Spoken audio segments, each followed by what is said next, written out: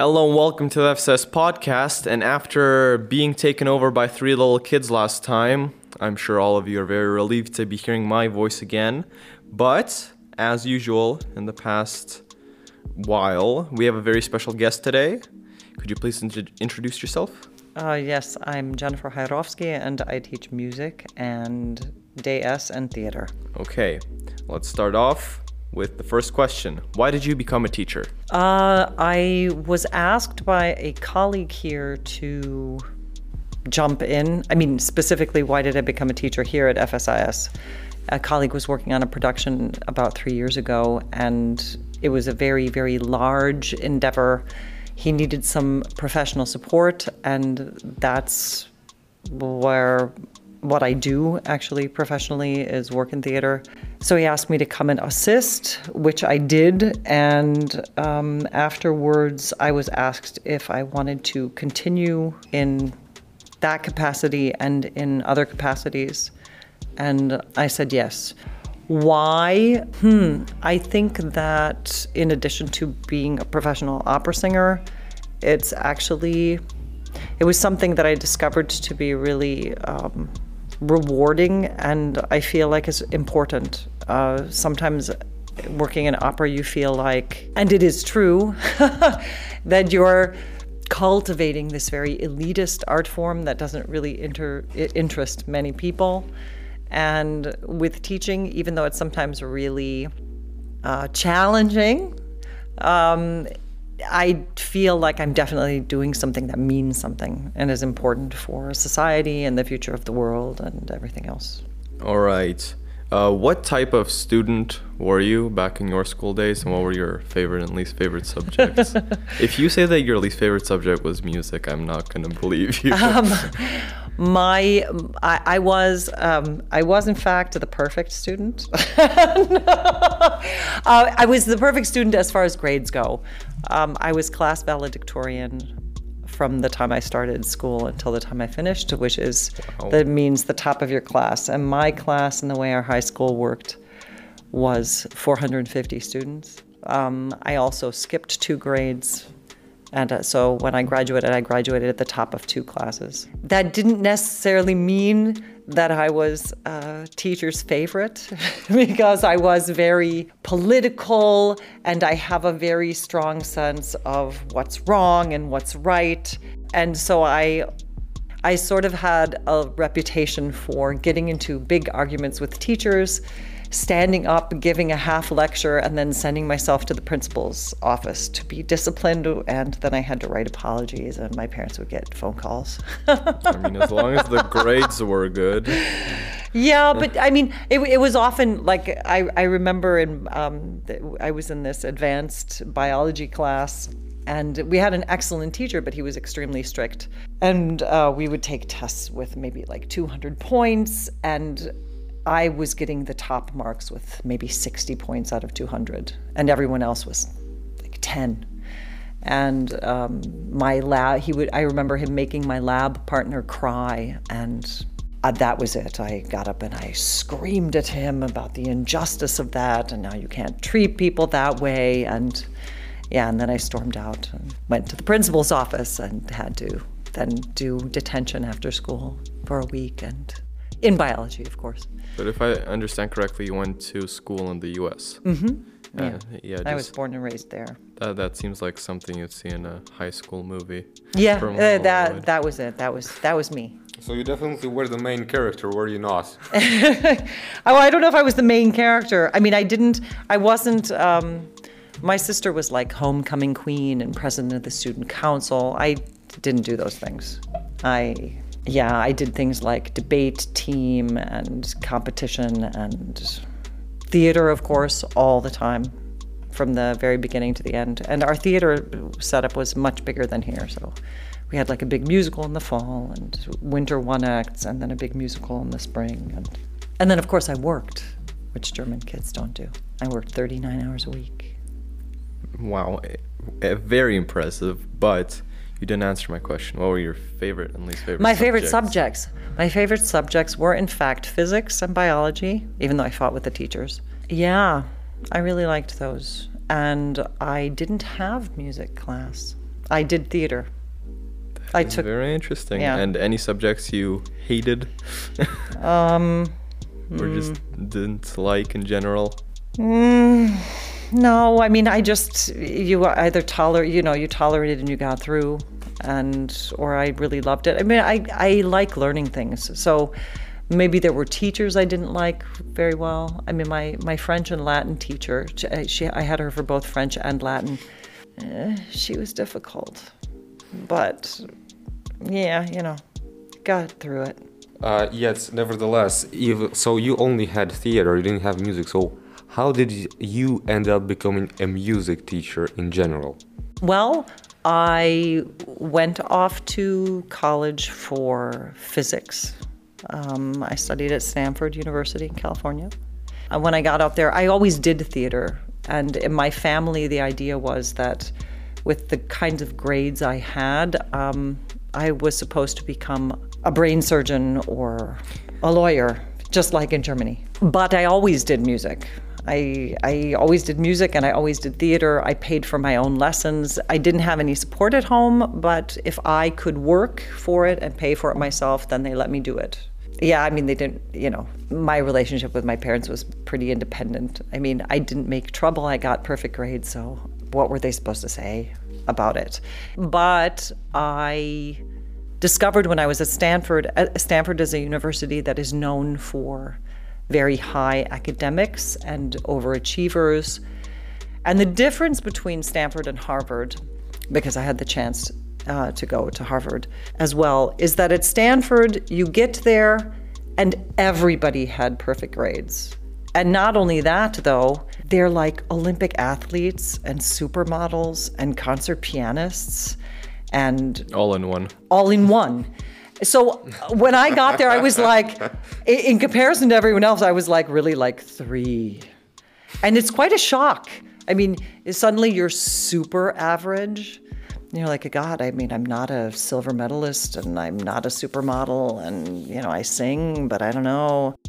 And when I was there, I was doing theater and I was doing some professional theater in San Francisco just because that was always what I did. And my parents had said, it's okay as long as it's a hobby. And I was singing in a rock band. But I started to realize that at the level that I wanted to be doing it, I wouldn't be able to put in that kind of energy. I was going to school with people who loved physics the way I loved theater. And they were 10 times as good as I was. And so I had this organic chemistry class, and the day the decision fell was when I had to make a decision between taking my midterm final, or my quarterfinal, and going to San Francisco to do an audition. And they had just sent me the script, and I had to learn it overnight. And if I was going to do that, then I wouldn't be able to take the final exam. And at Stanford, they want to encourage diversity and experimentation in the kinds of classes that you do. And so you can drop anything at the last minute, and it's just erased from your record. You don't fail anything. Wow. Yeah, which is actually very, very cool. And so I sat there and I thought about it, and I thought, organic chemistry, who needs it? And I just dropped the class. And that was a moment where I realized, wow, I am willing to stay up all night long learning music, all night long learning a new script, but I'm not willing to stay up all night learning organic chemistry. So maybe that's something to think about. And then I switched my major to drama and comparative literature. Sounds very fancy. Yeah. So then I switched, and then my parents stopped talking to me. And then while I was doing that, I was singing with my rock band, and my rock band was doing these crazy gigs at fraternities and sororities, and I was screaming for 5 hours straight in smoky rooms with lots of people drinking, and I blew my voice out, and I lost my voice. And I went to the doctor, and they said, okay, you have to rest for 3 weeks, no talking, which I would recommend to any of my students here. Try to go for 3 weeks with not saying anything to anybody. Write everything down. The mündlich note would go down severely. The amount of community services is questionable. But I yeah, I did that, and then I decided I should take some voice lessons so I could learn how to scream my, heavy metal rock music. And I went to this little teeny old teacher. I think she was like 106. Actually. Yeah, I know. I think she was probably like 83. But she was still teaching there. In the drama department, she was our voice teacher for the drama department. And I went in to take a voice lesson and I sang for her, and she just said, "Oh my God, no, you're not going to sing any more rock music. You have to sing opera." And I had never actually listened to any opera. I couldn't read music. I had just been, playing guitar and singing in a band. And she sent me to the music library, and I listened, and I thought, that's really cool. I could learn that. And so I started studying, and then 3 months later, I decided to go to conservatory, forget medical school. Of course, I went out to New York and auditioned for the top 3 conservatories in the world, and just got in. I have no idea how. I couldn't really read music. I was teaching myself how to read music on the plane. Wow. And and then I took the exams and I sang and they let me in. And later on, I found out that when I did my master's degree, there were like 10 faculty members on my jury, and they all came in and watched the concert. You have to give a big concert. And the head of the school, she came up to me and she said, when we let you in, I thought to myself, this girl, she will never learn how to sing. But it's an interesting experiment, so let's try it. I mean, God! And I was like, well, thanks, Miss Addison. Thanks for your confidence. Yeah, but I did get my master's degree, and I did get a good grade and a good scholarship and everything, so it was fine. And I just started singing, and I sang opera, and I was singing opera, and that was it. And when you sing, you almost always eventually end up teaching. And of course, I did learn how to read music, and I studied very, very hard, and I learned everything I was supposed to learn, and I had teachers, and I had jobs. I think it was kind of a destiny thing, and you just start teaching once you know how to do it. And I came to Germany, and I was fest engagiert. That means angestellt by a theater, just like a teacher is angestellt in a school or something, except you're there. So you get up and you go to work at 8 o'clock in the morning, and you rehearse, and then there's lunch, and you have an afternoon break, and then you go back for performances. Yeah, and then I just came over here from New York right after school, and I got really lucky. You have to say that because there are so many really good people out there, and really 80% of it is luck. I mean, you have to be talented and you have to know what you're doing, and then you have to have this huge amount of luck. And I got lucky, and I got a fest contract, and then I moved here and I started singing, and then people started asking me how to sing, so I started teaching them, and then through teaching them I learned more, and then I taught more. And I also had children, and then I became involved in the school system, and people started asking me to teach at the schools, because at that time there weren't always, in every place we were, good music programs. And so then I was doing that and teaching language. And then I started to feel like I needed more input. I wanted to know how to teach better. So then I got a degree in teaching at the same time. I mean, I always worked. I think, everybody can get a sense of that. I don't really spend a lot of time laying around doing nothing. So while I was working, while you're on the road, you're performing, and then you have time in hotels, and that's time to learn something, take a class online, go to a seminar somewhere, learn something new. And I really love to do that, and so I started to do that, and then I founded an English language school for children. At the time in Bavaria where we were living, there weren't any offers, like second language offers for small children. And there was a very specific method that dealt with all kinds of different learning styles. And I thought that was very interesting. And because my kids were little too, and I wanted them to be learning like that, I decided to learn that. So I did that. Then I bought a franchise, and then I started my school, and then I had other teachers working for me, and then I could manage it and sometimes teach from the road, because everything digitally, you can manage your business. And then I would sing a performance, do some advertising for my school, write up some curriculum for them, do the next performance, go back, teach a couple classes. Of course, do spend time with my kids, do the laundry, scrub the floors, dishes, etc. That just took a turn. So you were a principal or what? Yeah, Or yes, or no? it's not like not a school, like a state school. If you imagine like one of the independent music schools in Germany, like if you take piano at a music school. Yeah. So this was about even now 15 years ago. 15 years ago in Bavaria, in kindergarten, in primary, there wasn't English offered at the school. And yet all of these people knew, and especially in Bavaria where gymnasium is so difficult, they all knew when my child gets to 5th grade, they're going to have English as a second language, and it's going to suddenly be hard because everybody speaks German and Bavarian, and most of those people don't speak English. So they were very interested in helping their children by getting them private English lessons. And so that's what it was. It was like a music school, but it was for English, taught in a very fun way, you know, with singing, with drawing, with dancing, with lots of visual aid, with cassettes, and, you know, in a playful way to prepare them for getting into gymnasium and going on.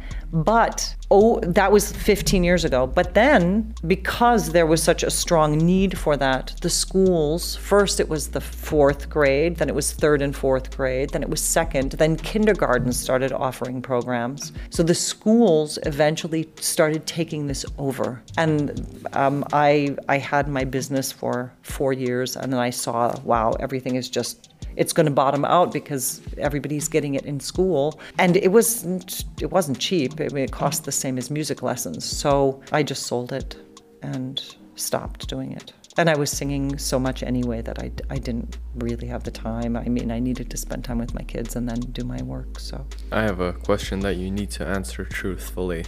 What was harder to learn? Music, theory, and everything, or German? Music theory. Really? I mean, you know, when I came to Germany, I didn't speak any German at all. And my first Festspiel, I used to take out like the entire shelf of children's books at the library one at a time, and then I would just read through them, and then I would read them aloud, and then I would write everything down. And I told all my colleagues that I wasn't going to speak any English until I had learned how to speak German. And I'm very stubborn, so I actually did that. And I was singing Wagner. So I was singing a lot of German, not any kind of German that you can use. But I didn't know that at the time. I thought that I could actually, you know, go out into the world and say like, oh, lachend, frevelnder Leichtsinn. You can't. Nobody cares. Maybe in Bavaria. No, Wagner mystery. Deutsch is Wagner Deutsch, and you can't use it anywhere. It's a tricky question, actually, because I found music theory in the beginning to be really difficult. Now music theory to me seems to be super easy. Starting German seemed super easy to me. Now I feel like I can speak it really well, but I have a daughter who's in gymnasium and she corrects me all the time about little teeny mistakes. And I think that getting your German to a perfect place is extremely difficult. Music theory is more compact. I mean, there are just certain things. Once you know them, that's what they are. They don't change, or there aren't really any gray areas. But a language is very living. It's tricky. I don't know that any language is really, you know. I mean, you both speak Russian. Yes. And I started learning a little teeny bit. I mean, like I started learning the alphabet, right? Russian. Yeah, just because I thought it would be fun. And I thought it would help me understand all the German words. Schimpfwörter that were flying about me in the classroom here. Oh, wow. So I could say, community service. I understand that word. It wasn't flying from the Russians, believe me. Yeah. But, and I know everybody knows that German, Mandarin, or Russian and Mandarin, that they're very difficult. But not as difficult as Finnish. I mean, a language for me is also just a set of rules at a certain point. Like the more you know, once you get the rules, then you just have to plug them in. But I still make so many mistakes. I mean, I don't know. The purpose is communication. I talk a lot. The thing with mastering a language, I think, like, the point is music language doesn't really have so much vocabulary, you know? So if German vocabulary could expand forever, then music vocabulary will eventually stop. Yeah. Yeah, that's very good. But German, has anybody, what's the difference between the amount of German vocabulary and Russian vocabulary in English? Has anybody looked at that lately? No, we can look that up. We could check that out maybe. Because I know, like if you take a German translation of something that was written in English, it's always much longer because of the way the sentence structure is. You got me very interested. Like, what do you even Google for that? Like amount of words? Amount of words in the German language, amount of words in the English language. German 5.3 million words. And English? 171,000. Okay. And Russian? Wow, that's a weirdly small number for a language. Wow. It makes you feel totally guilty about your last English test, right? English is very simple. Russian 200,000. So I have a hard time believing that German has so many more. Yeah, Maybe it's just because you can kind of stick them all together. Yeah. You know? Oh, right. You can combine them endlessly, right? You know? Right. It's like there's Haus and then there's Tür and then there's Haustür. It's kind of unfair that they get... And then there's Glashaustür. Glashaustür. Haustür-Anfertigungsangebot. Genau, solche Sachen. Yeah. Like we have to do some maths and divide it by a certain number so that it's fair. Because actually being serious, I struggle to imagine how you could describe some stuff you can say in Russian in English. Because there are just some words that mean certain expressions that, for instance, when trying to explain somebody something emotional, it is quite often very complicated, not because of the vocabulary, but because like it just doesn't exist in English. Some problems or like, you know, occurrences of life, I would say some colors of life just don't exist in English language. That's what I say to me, maybe I'll be able to translate it. I can't put out one, but like, ты переведешь тоску на английский? Gloom. Not quite. Not quite. What kind of gloom is it? Does it have a color? Yes. Toska is like The red, blue and white. Okay, no. Toska is like sitting in your crappy 5-story Soviet building and it's cold outside and the heating went out. No, it was never on. And you're just looking outside. Yeah, that's Toska, I would say. Yeah, that's Toska. Well, what do you think about this? My impression of Russian culture is, I had this interesting experience. A friend of mine is a ballerina and dances sometimes with a small Russian ballet company. Of course, they are still excellent because who rules the ballet world? Russia. Yes. And Finland. So, and they always do a nutcracker here, like the last 3 years. It's not last year, of course. In the Russian house in Mitte, which I love.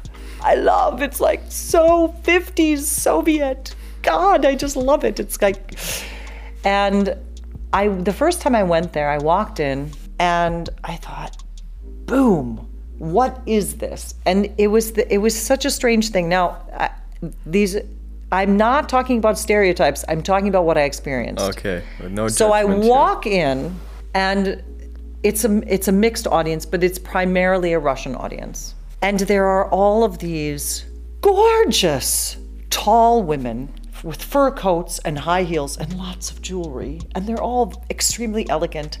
And standing next to them are like these short, pudgy, bald, kind of ugly guys who are very like manly, but just don't seem to fit with them. But they're all like partners. They're all like, you know, married. And then they have their beautiful children running around them. And the women are bossing everybody all over the place.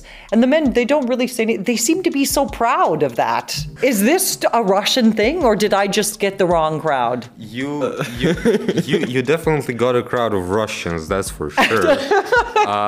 Yeah, like, you know, you can't describe one nation but by like one crowd, because a crowd of Russian guys in a But you gotta understand, Russian these- house in Berlin. Yeah, exactly. That's what I'm saying. These are Russians who are able. Those are to Russians afford. who can afford Berlin. Not all Russians can afford something like that. Far not all. And that's like the high class that you witnessed. And these people are like that to certain reasons. And here, it is interesting to look at the men there. Because these men managed to get probably from Soviet Russia as no ones to here. 90s, the wild Russian 90s. Exactly. So the actually interesting people to look at are those men. And the women are there because they look the way they look. And because they boss the way they boss. It's like that is a Russian thing. Like, and the couples you've seen is a thing. Like, these people who are the actual bosses and actually won life in a way, maybe not morally, but Money. Money-wise. What is this? This is solid. Financially. Yeah. Anyways, like they won life in a material way, maybe far not in moral. They tend to like marry women that are like pretend to be like complicated to be together with, so they see it as another challenge, Where as did another this discussion achievement. go? I see. Yeah, you see, because like this is like they achieved this woman as well as they achieved everything else. In this particular situation, this is literally what's going on. That's. And they are so proud because they're bossing around because it's so hard to live with this woman, but they managed to do that. So they get this pretty woman and this pretty children and live in this pretty house, at this pretty concert, at this pretty Russian house in pretty Berlin. That's the way of the Interesting. high thing in Russia, the high social thing. Anyways, let's get back to something that Okay. So. Yeah, but it's I mean, it's also interesting. I mean, it's part of living in Berlin, all this mixed culture that we have. It's one of the coolest things about the school, I think. Yeah, that's true. We agree with you totally. Do you have any extra responsibilities at school? I know you lead the theater AG, or is it an AG? Wahlpflichtfach. I have, but those are my responsibilities. My responsibilities are the music classes, Wahlpflichtfach, Lernjahr 10, and Darstellendes Spiel for the Oberstufe. And let me think, do I have any extra responsibilities I would see as being something like Theaterwoche, which we keep hoping could happen this year, but I'm working on a location.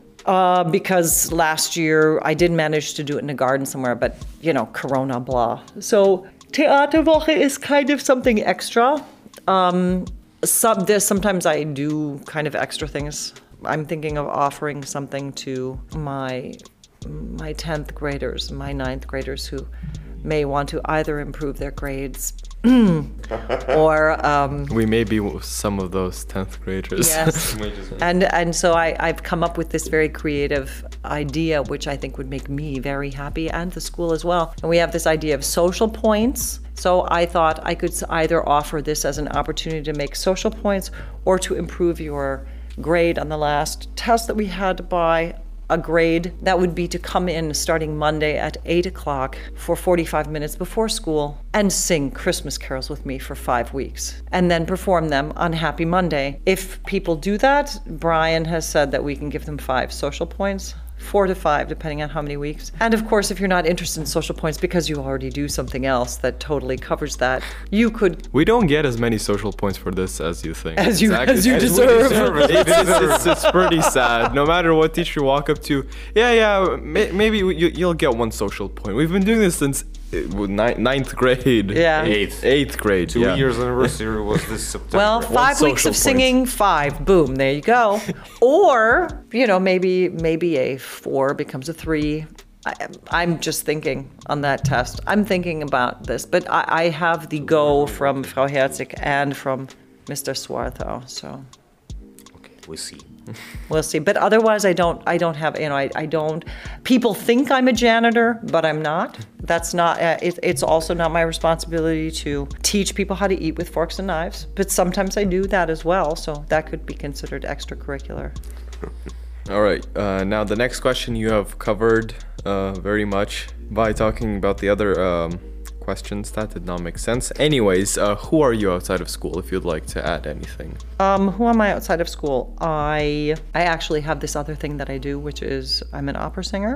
And through Corona, that was very, very difficult. I lost all the contracts that I had. However, I do have one coming up now for an Erde and Siegfried, which is a small role, but it's Wagner, so it's a little bit larger than others. And I did manage to continue to do concerts throughout Corona. I started a Verein to support professional singers, but also younger singers. We always try to do something for Nachwuchs because it's really important for the business, for the art form.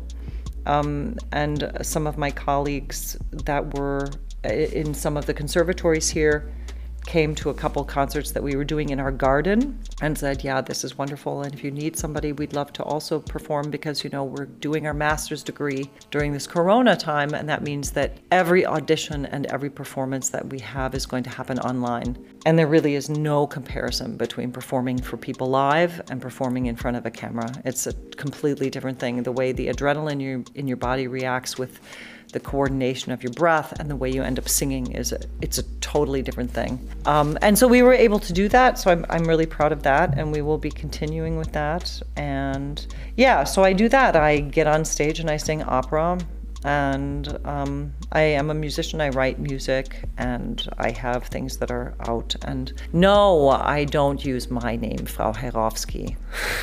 Will you tell us the Nope. secret of what No, you're I called? won't. Can we No, find I you mean, on Spotify? for a while I thought to myself, oh, hey, you know, this would be something I could share. But then I realized that it only takes like two nasty people and a bunch of wonderful people to make a certain kind of stress for me that I don't need in my life. So, But you do have a Spotify account. Oh, I do. I have several Spotify accounts.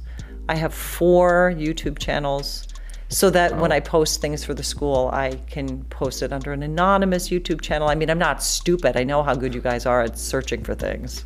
Surprise, surprise! Oh, we actually had to do something for geography, and that being like we had to investigate one product, like where it came from, how it was managed, and we almost found some corruption system in China. See, this is what I'm talking about. We just didn't have enough time to do that because at some point we realized that the presentation is due the day we realized that it is due, so we had no time for corruption, but we could find it. Yeah, I mean, So, and the thing is, I mean, you know, maybe someday I'll sing something, but it's okay. I mean, I would love to share some of that maybe, but it's kind of like ballet. It is in fact a high art form, and if I can't get people to appreciate Vivaldi, which is really the pop music of classical music, opera is a different thing. I'm hoping that now the Corona's out, that maybe we can go to an opera. You know, I have colleagues that are singing right now at the Deutsche Oper and the Staatsoper, and those are really wonderful things. It's a different experience to hear the music that way. But I mean, I think you guys through your families have already done quite a bit of this anyway. Yes. Yeah, pretty much. Can't really say that we are the ones with the weird guys and the very cool ladies, but nevertheless, like for instance, I come from a very musical family. I write music myself. My mom and dad both finished the music school, so yeah, I am still learning. Still DRE. Yes. And you will keep on with that, won't you, Alexei? I'm so looking forward to seeing your next exam. Next exam. Well, you know, You mean you can't wait to see him singing Christmas carols? I can't wait to see you singing Christmas carols. That's right. Need a bass. We need our basses. You describe yourself as a perfect student when you were in school. As far as grades go. Yes. As far as grades go. But now that you're a teacher yourself, how would you imagine a perfect student to be in our day and age? Because that's changed quite a lot over time. I opt to detach myself from reality. I'm not willing to excuse a lot of things that happen because of internet, and what I will definitely say is I see as internet addiction. I see there being two big problems for students these days. One is internet addiction, digital addiction, I would say, digital addiction. And the other is that they're being raised by wolves. They're just being left alone. Too many young people don't have an adult in their life who's willing to get in their face and go through confrontation. I think it's a really important part of growing up is having somebody who's willing to have the painful conversations when you're like, I will talk about my personal life, when I'm like having a fight with my daughter and she's saying, but your whole life sucks and you're wrong and you don't know how anything works. And I'm saying, okay, well, we're still gonna sit down and talk about this and we're gonna talk about it until the discussion's over. And I let everything go. I let work go. At that moment just stops and we will sit there for 3.5 hours until we have come to a consensus. Even if that consensus is we agree to disagree and I respect your opinion and I expect you to respect mine because this is where we're at in our relationship. I think too many people just say, yeah, just go play a video game then. As long as you're not causing me trouble. But people sometimes do cause each other trouble. That's what we need to do for each other. We need to mirror each other so we can define our boundaries and what we like and who we are and who we aren't. And I see that too many people are left to do that. A perfect student for me is someone who will engage with me. A perfect student for me is somebody who shows interest in learning anything. I mean, if we talk about perfect as opposed to what exists, the perfect student for me is someone who says, wow, we're gonna learn that. I've never heard about that. I'll try it. I'll just try it. Why not? I mean, I've got nothing better to do except go home and play 16 hours of Minecraft, so this would be something different. As a student who expresses intellectual curiosity and the courage to follow it through. Even if it's not convenient for me, it doesn't have to be convenient for me because I'm the adult. I have the capacity to take on all kinds of different things, at least I do. But what's difficult for me is dealing with apathy and listlessness. People who just are like, oh, I just don't care. Yeah, but whatever. I just want to like live in this little world, which is so small. It's just like so small. Imagine you have a vocabulary of 50 words and those are the only things you can search. That means your world is like this big. That makes me sad more than anything else. Yeah, so perfect student, intellectual curiosity, and the courage to try something new. Let's carry on. Did you teach, you partially answered, but did you teach at any other schools other than the FSIS? And why did you switch to FSIS? No, I didn't. FSIS is the first school in which I've taught music within the German school system. And I wouldn't want to teach anywhere else. So what is it so interesting, exciting, good, wonderful about FSIS that you wouldn't even want to try anything else? Well, the faculty here I find to be incredibly inspiring. I learn something new from every single person I run into here every day. I find them to all be very interesting and socially brilliant people. Their flexibility and their engagement is very impressive to me, and it is different at different schools, which I've now had the opportunity to experience, to be in some different schools and see how they work. I think also the students here, it's hard when you just come into this school, and I have very high standards, and I'm a perfectionist, and I know that that's not fair. So every day I pull that back. We aren't perfect. You can't be perfect. So that's a ridiculous expectation. But I want everybody to be the best they can be. But the students here, as a general student body, are incredibly empathic, considerate of each other. They really do, I think, work very hard as a community. I think in comparison to other places. And it's interesting now to answer this question because I know how often I've stood up in front of a class and I've scolded about somebody doing this or that or talking to each other in a mean way. But those are such refined moments. There are schools where knife fights break out. There are schools where people beat each other up in the halls. I come from a place where I can fairly easily imagine something like this happening. Yeah. I mean, yeah, actually, it's pretty interesting, and I still up to date. I don't quite understand how that happened. Like that we are all so empathic to each other. I mean, I don't really know about other classes because we don't tend to communicate with other classes so much. First of all, because of Corona. Second of all, because it never really was a thing, at least for me. So, but still, like, I don't know. For instance, our class, and I believe other classes as well, just seem to be like one large community.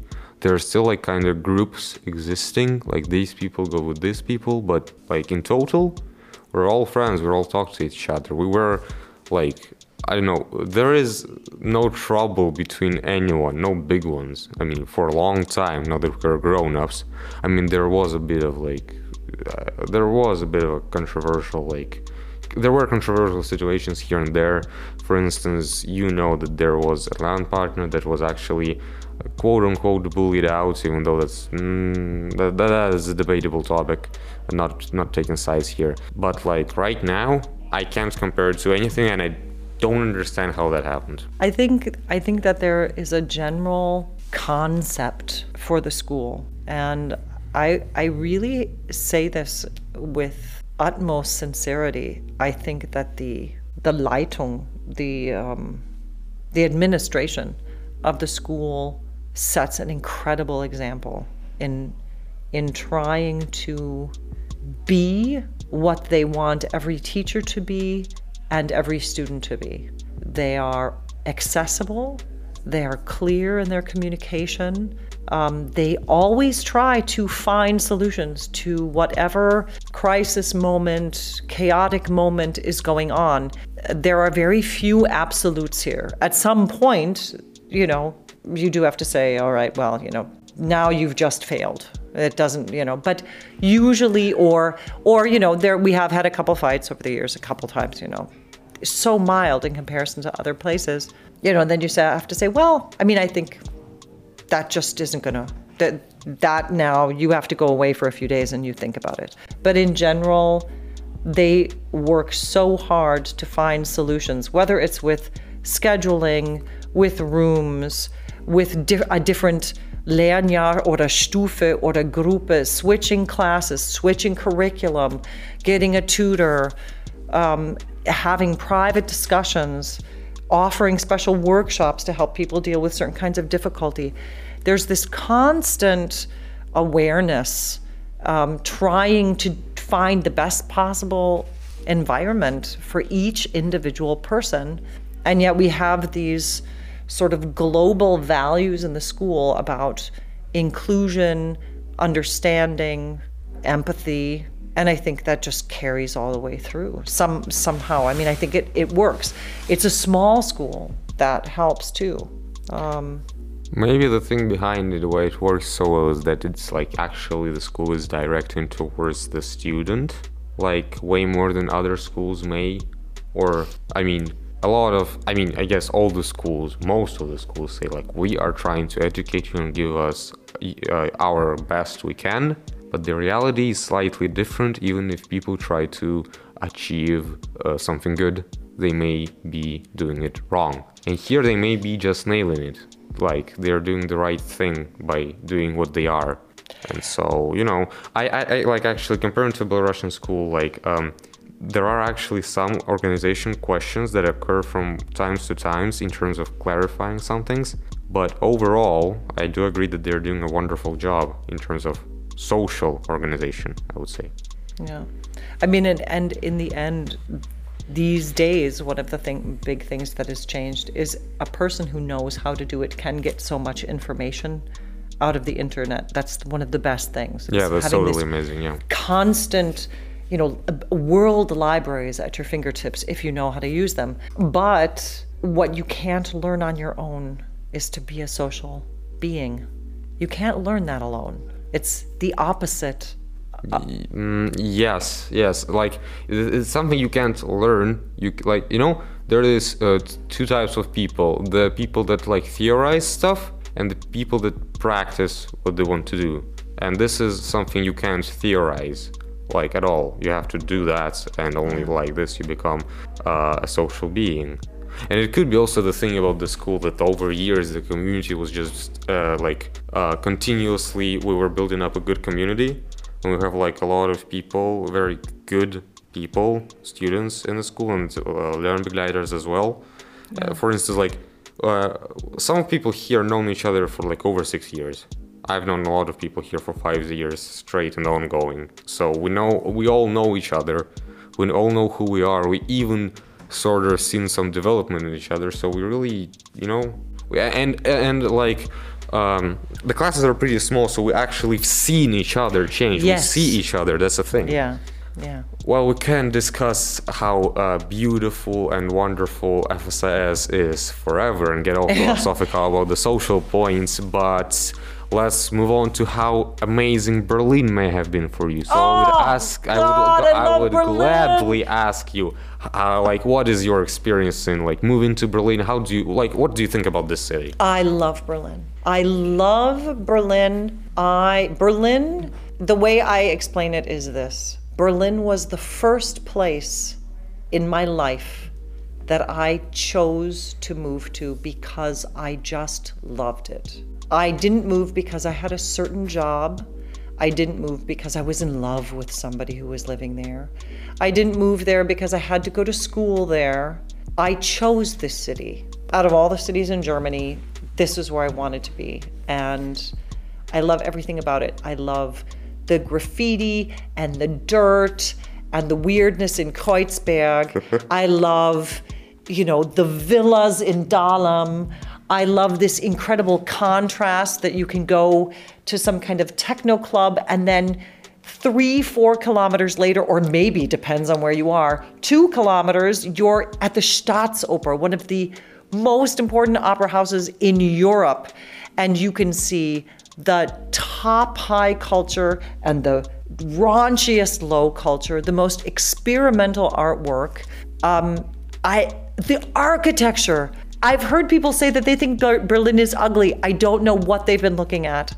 I could spend hours, I do, just walking through Mitte. Sometimes I've gone there in summer, I've biked there just to watch the sunrise on some of these glass facades and take photos. I love the people, I love the diversity, I love Berliner Schnauze. I just can't get enough of this city. I love the fact that it's open 24 hours a day. 24 hours a day, you can order things, you can get food. Oh my God, it's almost like New York. Except for Sunday. No, even Sunday. Actually, no, I mean, everything's closed, but anyways. No, it's not. Schwarzes Café, 24 hours a day. I think they close for 12 hours from Monday to Tuesday, but I'd have to check on that. Well, I see you're a much more Berlin person than I am. Considering the fact that I eat only home-cooked food. I mean, not that I can't eat anything else, but I just appear to. Anyways, you said, like, people, you don't know what they're looking at, but, like, at the same time, like, it's pretty obvious. There's so much of Berlin that maybe you just didn't see the Berlin that would be beautiful for you. Because you can find pretty much anything here except for the Eiffelturm and the pyramids, I believe. Everything else exists here. So you just have to find it. Do you know that Berlin has the most green of any European city? Yes, but I think I've heard it so many times that I just started taking Europe as the greenest place in Europe. Yeah. I don't know. But it's truly amazing. Like, we look out in the window of the 5th floor and we only see forest, even though it's all Zellendorf. Yeah. I mean, it's like, we have, and these big allees. I mean, I love that. Looking down Bismarckstraße all the way to the Engel. I'm like, bam, look at that. And the lamps. I mean, check out the gas lantern lamps. Oh, I love them. I've got a whole bunch of pictures of them. I just, and I feel like it's kind of like a past life thing, esoteric. And Berlin has been super good to me. If I say, like, Berlin, I need new shoes, usually I walk out of my home the next day and there are like new shoes on the floor, on the right in front of the building for me. I don't know why that is, but Berlin really likes me too. Shoes appear on your, how well, does this kind work? of. It's things like, I could really use another. I would really like some of those terracotta boxes from my balcony. I'll have to look for those. Yeah. And then I think about that maybe, and then maybe I say, hey, Berlin, can you get me some terracotta boxes for my balcony? And then I just leave it. And then but within 2 weeks, something happens. Like a neighbor says, hey, I have like 2 terracotta boxes that I don't need. Do you want them? I saw that, maybe you'd have room. This happens to me all the time since I moved here. I guess the concept that like you send out some like moral waves into outer space, and the outer space responses really works for you in Berlin, doesn't it? Yes, it's like the epicenter of my spiritual. I don't know what. Spiritual city, like that's your big palace that you exist in. I guess it is, yeah. Well, yeah, so that's my thoughts on Berlin. That's wonderful. You don't really meet a lot of, how do I say it? People that are not as much factual as they are emotional. That just doesn't exist that much in today. Or, I mean, it does, but usually not in the ways you are. I'm not trying to compliment you too much, but this is actually pretty rare and pretty interesting to witness in a teacher, even though all the other teachers are also great. Well, everybody's different. Everybody is different and beautiful in their own way. Yes. We did mention how FSIS is absolutely brilliant, amazing, but what are your opinions on the recent changes in school? For instance, the Umbau of the laws or anything else you see? Yeah, I've been looking at those, and I think to myself, well, I think it's the best solution for now because we have more. I know what the original concept of the school was, and we have too many students for the space that we have. And so I do think that it's the best solution for now. I know that they're working really hard to find a different building, like their own building, so that, when you move through Berlin, think about that, because you'll see there are a lot of old, like in Grunewald, there are some old villas that are just sitting empty because the people who own them have decided, I don't know what they've decided. Or there are some old insurance buildings that the German government actually owns, but they're not giving up for any other purpose yet. And when you see some of those and you think to yourself, wow, imagine if Roth could buy this building and make this our school, then you start to have more of a vision of what they're actually trying to do. There are some amazing buildings that I've seen, and I think to myself, oh, wouldn't it be awesome? I mean, imagine like the future of FS in some sort of like Harry Potter-like villa thing with actually some garden around it. It would be amazing. And I think it's hard because right now people who are doing 10th grade, 11th grade, 12th grade, and you think, well, but I'm going to be here and then it will be over for me and I won't ever see that happen.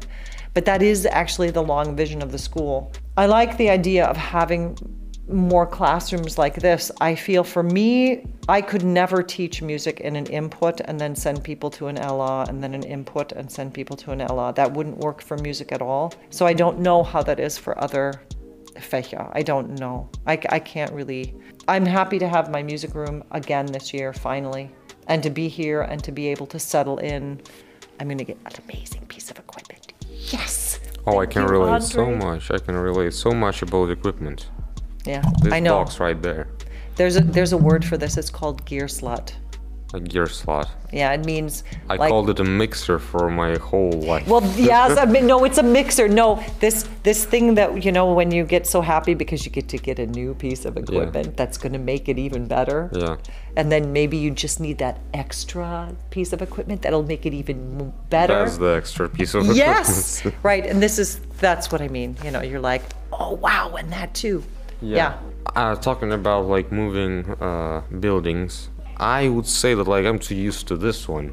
The thing is like you just come to school and you just come up to, I would say, a magical place, but I don't quite see it this way when I come up to school, to be honest. Not right because now, school is not a magical place. No, I mean I don't feel like I'm on an elevator to heaven. No, I don't. And I don't think I'm supposed to. So, but like it's very comfy that you just get upstairs.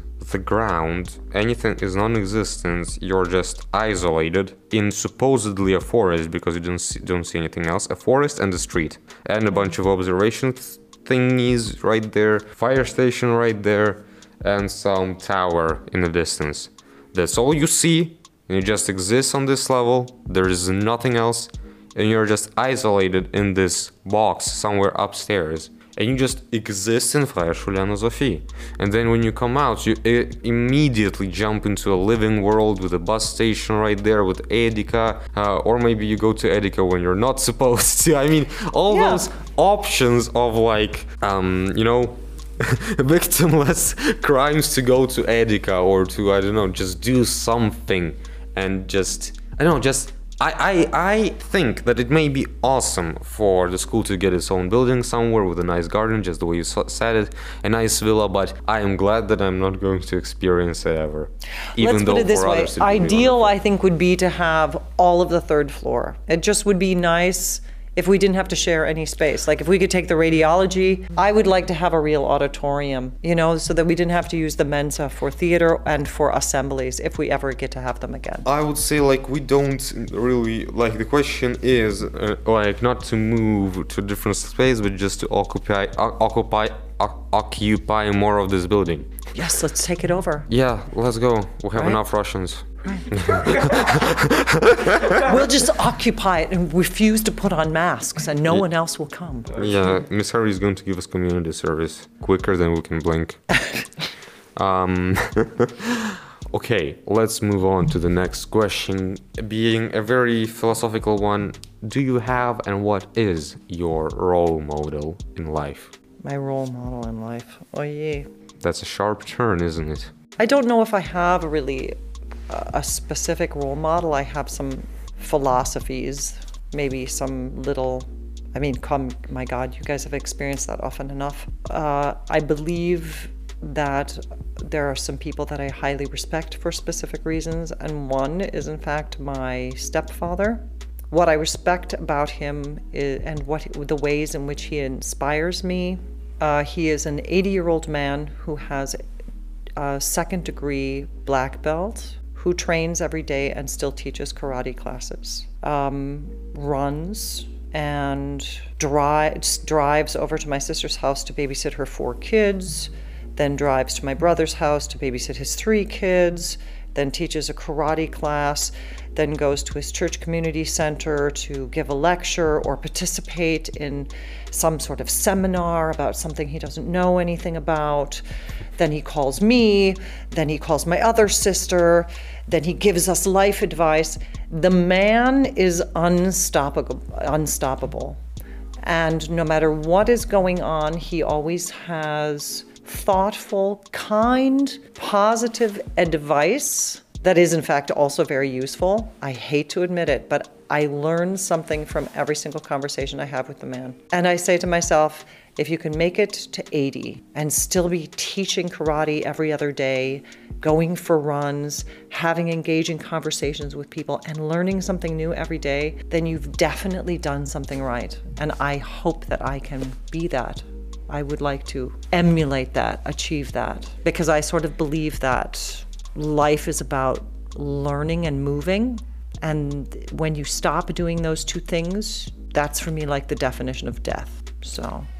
Well, I would agree partially on the fact that, like, for me it is like you have to be moving, because like I wouldn't say not moving is death, but you have to be moving. Like if there's only one thing you're supposed to do is moving.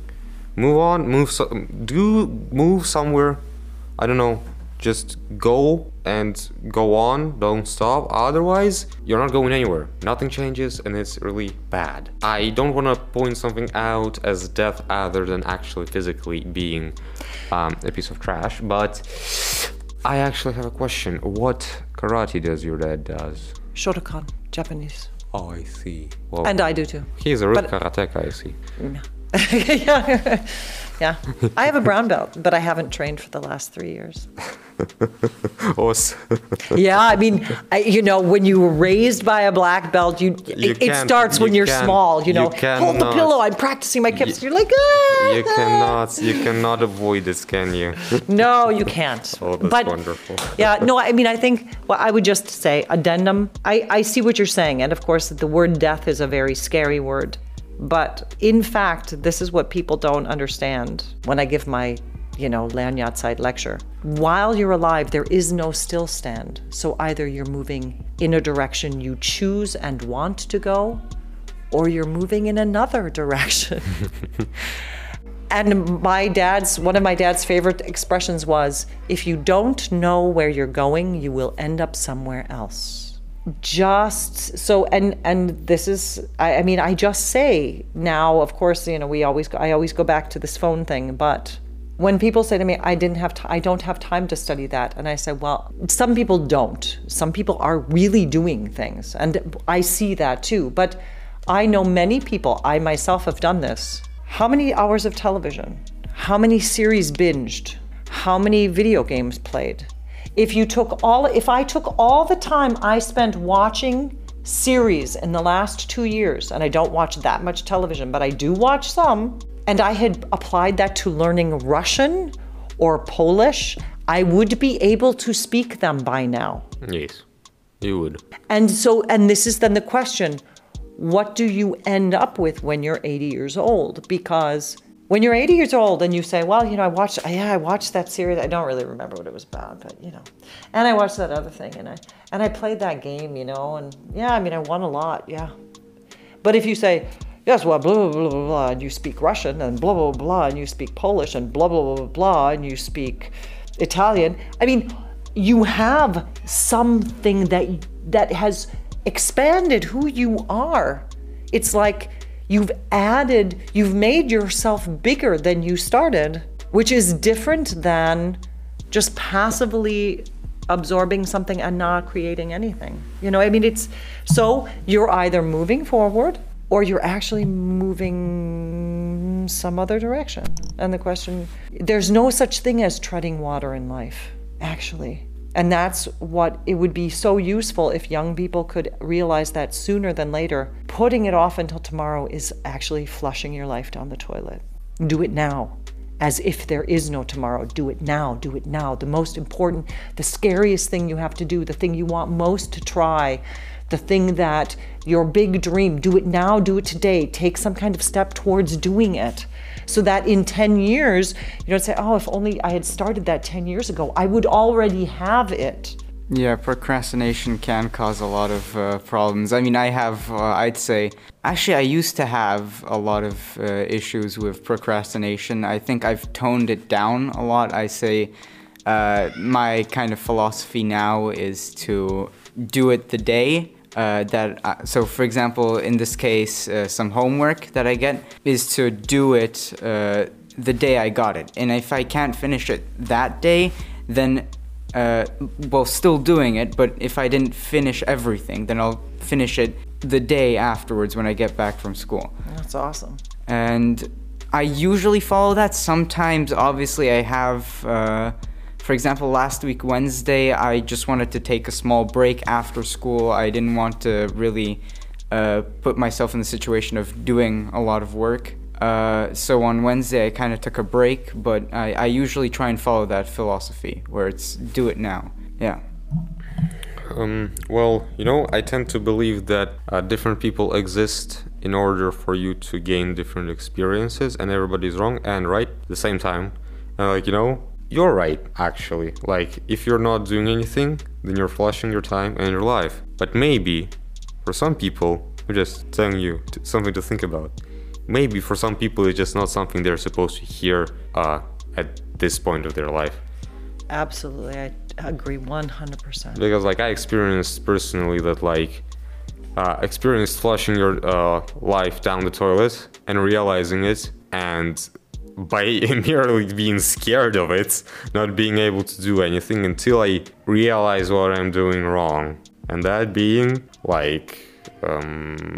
dying about it. But everybody who told me you have to do something, you're flushing your life down the toilet, didn't help me because I needed to realize something different. So with everybody, it's a very complicated thing. I also learned to mind my own business because,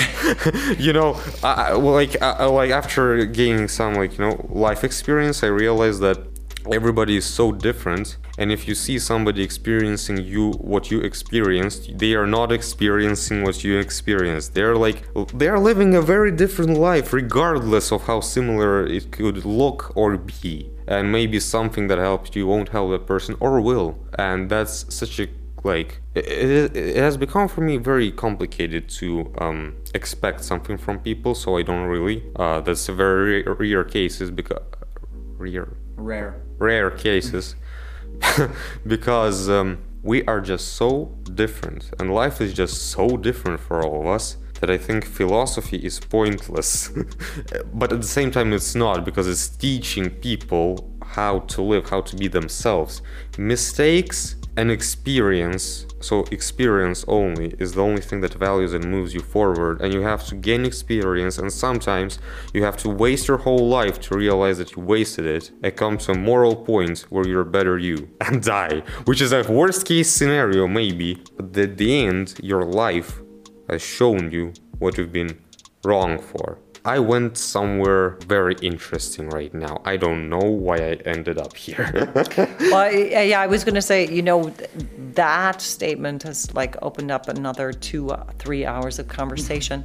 Yeah, we could go on which forever. would be very interesting, but probably, it's a little bit too much for this podcast. That's a little which bit has too already been going for an hour and a half. Yes. These are the important questions. Maybe they are.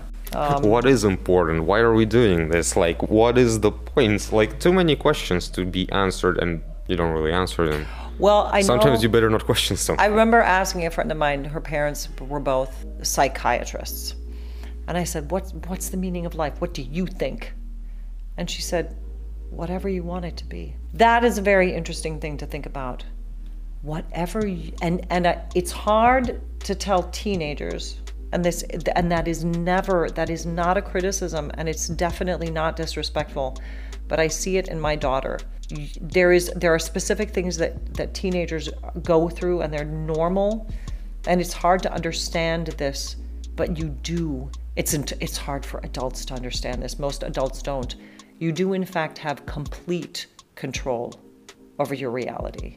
And what I mean in that sense is, and I apply it to myself every day. If I come to school and I say, and I come to school, I teach, and I have a bad day, and I go home and I say, I have a bad day. That is 150% my fault. I have complete control over every single moment and how I react to it and whether or not I let it go. Even if I have a conflict, it doesn't have to ruin my day. I can have a conflict, work to solve it, and feel a sense of accomplishment that the conflict happened and was accomplished and solved. Or I can feel bitter and shamed and horrible and depressed that I didn't do something in a perfect way and I had an outburst. It is 100% in my control how I'm going to form and guide and experience my life. But there are people that devote their entire lives to meditating on mountains, trying to achieve that and understand that. All I can do is ask some questions sometimes and try to follow that advice if I want to, like you said, because I am on a different path. I'm not meditating all the time. I'm eating sugar, I'm having fights with my kids, I'm doing fights with my students. doing stupid things. I'm not, and that's the thing, monks on a hill, they're completely isolated. They don't have these conflicts. They're pursuing something in a different way. So I can take that and use it in my life, and as you say, everybody is on a different path. We climb the same mountain, but everybody's mountain is different. We all climb the same mountain, but my experience of it is different. It might be a blue mountain to me and a green mountain to you, purple mountain to Anthony. Who knows? And a sandcastle to somebody else. It's actually all this, experience. We're all having these individual experiences, but sharing them somehow. It's actually kind of a communicative miracle when you think about the fact that we're able to talk about anything at all. And then with different languages. Wow, it's such a wonder. Isn't it exciting? I find it so exciting. It is. And we could go talking around how at the same time it's totally horrible that we can communicate with each other. But Yeah, we could just talk about so much right now. We could talk about so much. So, but it's getting late. I'm gonna be so late for dinner, and it's been super fun. But let's kind of wrap it up. Yeah, and that's exactly what we're going to do. So, would you like to give a shout out to anything, or a movie, a series, an action, a course, anything? I would say my shout out is this. I challenge anyone to just for themselves to spend a month sugar-free. I challenge anyone to spend a month just for themselves, digital-free, and see what happens. See how much time they gain, see how they feel inside. The absence of sugar does one thing, and absence of media does something else. The challenge is out.